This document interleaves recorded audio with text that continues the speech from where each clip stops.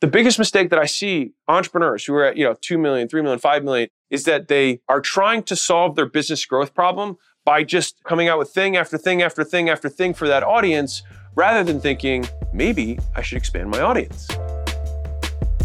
The wealthiest people in the world see business as a game. This podcast, The Game, is my attempt at documenting the lessons I've learned on my way to building Acquisition.com into a $1 billion portfolio. My hope is that you use the lessons to grow your business and maybe someday soon partner with us to get to $100 million and beyond. I hope you share and enjoy. Mark Bell just flew out, awesome guy, to do a podcast here with me in Vegas. We worked out, shot the shit. It was a great time. And there was this really important point where he said, I wish more people would just peel weight off the bar. He said, I always respect a guy who's lifting with stronger guys and says, guys, I'm going to peel some weight off so that I can do this weight the right way. And I thought it was such a beautiful parallel in business and one of the most common mistakes in business that I see entrepreneurs at all levels make. So Acquisition.com probably talks to 25 new companies a week that are coming at, approaching us about us potentially, investing in their companies. And one of my biggest pet peeves, entrepreneurial mistakes that I see across the board, especially in that sub 5 million range, is something that will destroy your business for the long haul. And the reason is not because the strategy is wrong, but because it's too advanced. And I will explain what I mean in a second. So the easiest analogy for what I'm going to try to explain is something that hopefully people can resonate with at the gym. So if you're working out with someone, and one person's stronger than the other person, and the strong guy goes first and has 3 plates on the bar, doesn't really matter. The weaker guy might go up, and if he has an ego, give it a shot, even though it's above his pay grade. It's above his strength level. And even if he could pull it off, it'd be poor and it'd probably be risky because he isn't strong enough, right? And business is a lot like that in ways, because oftentimes entrepreneurs will have the right strategy. Lifting the weight and lifting heavier weight is not wrong, and it's the right way to get strong, but it's just too advanced for where you're at right now. And it takes humility, like the guy who says, I'm going to peel a plate off because it's I can do that weight better so that I can someday level up and get strong enough to do that more advanced thing. In weight and lifting, it's linear because you just add plates to the bar. But in business, it's about complexity. And so the adding the weight to the bar is complexity in the business, whereas simplicity oftentimes is what scales. So you might imagine somebody comes up to you and says, hey, I want to start a digital bank because I think that all of this stuff should be central and we could have payments and blah, blah, blah, blah, blah. That's a hard business to build. Elon Musk can build it because he's a 1,000-pound squatter. It's not to say that if you tried to build it, you're wrong for the idea. It's that you just might not be there yet.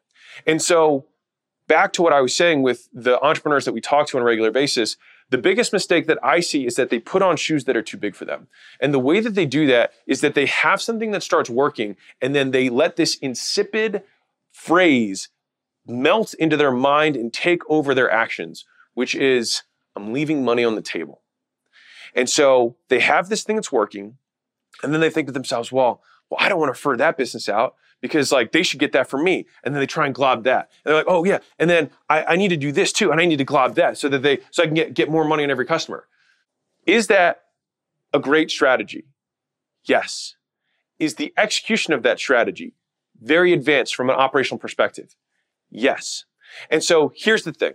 I had a buddy from high school approach me and he was like, hey, this is what I'm doing with my contracting business. So he's a general contractor. And he was roofing primarily.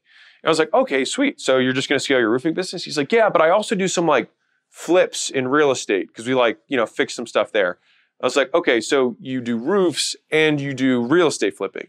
He's like, yeah, but we also do some general contracting work, just kind of fix stuff inside of houses. I was like, okay, so you do roofing, you do general contracting work, and you flip houses. And he was like, yeah. I was like, okay, why?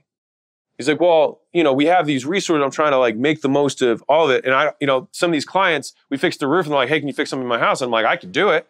So then I do it because I don't want to leave money on the table. And the question is, what problem are we solving? If the goal is to grow the business, do we think that we could have a $100 million roofing business? The answer is yes. Do we think we could have a $100 million general contracting business? The answer is yes. Do you think we have a $100 million Flipping houses business. The answer is yes. Can you have all three? Very unlikely. Unless you're an Elon, unless you're a freak. But most people aren't. And that's okay. It's normal. Real quick, guys, you guys already know that I don't run any ads on this and I don't sell anything. And so the only ask that I can ever have of you guys is that you help me spread the word so we can help more entrepreneurs make more money, feed their families, make better products, and have better experiences for their employees and customers. And the only way we do that is if you can rate and review and share this podcast. So the single thing that I ask you to do is you can just leave a review. It'll take you 10 seconds or one type of the thumb. It would mean the absolute world to me. And more importantly, it may change the world of someone else. The biggest mistake that I see entrepreneurs who are at 2 million, 3 million, 5 million-ish is that they are trying to solve their business growth problem by just trying to glob as many different things as they possibly can. You know the people I'm talking about. They have an audience, and so then they just start coming out with thing after thing after thing after thing for that audience, rather than thinking, maybe I should expand my audience and keep selling the thing that I'm really good at, the thing that I'm best at, the thing that's the best leverage for my opportunity, my skill sets. And so it's hard for people to say, or even peel back. So if this is you and you've got 5 different products, you sell to different avatars, you sell very clearly different services, you might want to say, okay, which one of these am I best at? And which one of these do I think I could serve the most people with? And find the one that crisscrosses those two things and say, I'm going to forget about the rest of the stuff and go all in on this one thing. Because the problem that we're trying to solve is that we're trying to make more money. And so us doing all these other things, it distracts from the core business opportunity. And so that's where we need to peel weight off the bar. We need to peel things down and focus on the weight that we can do and get more repetitions in it that this weight, so that we then can earn the right later to maybe add one thing in at scale. Maybe when we have someone who can run that and drive that rather than you, right? And so it's probably the number one red flag that I look out for.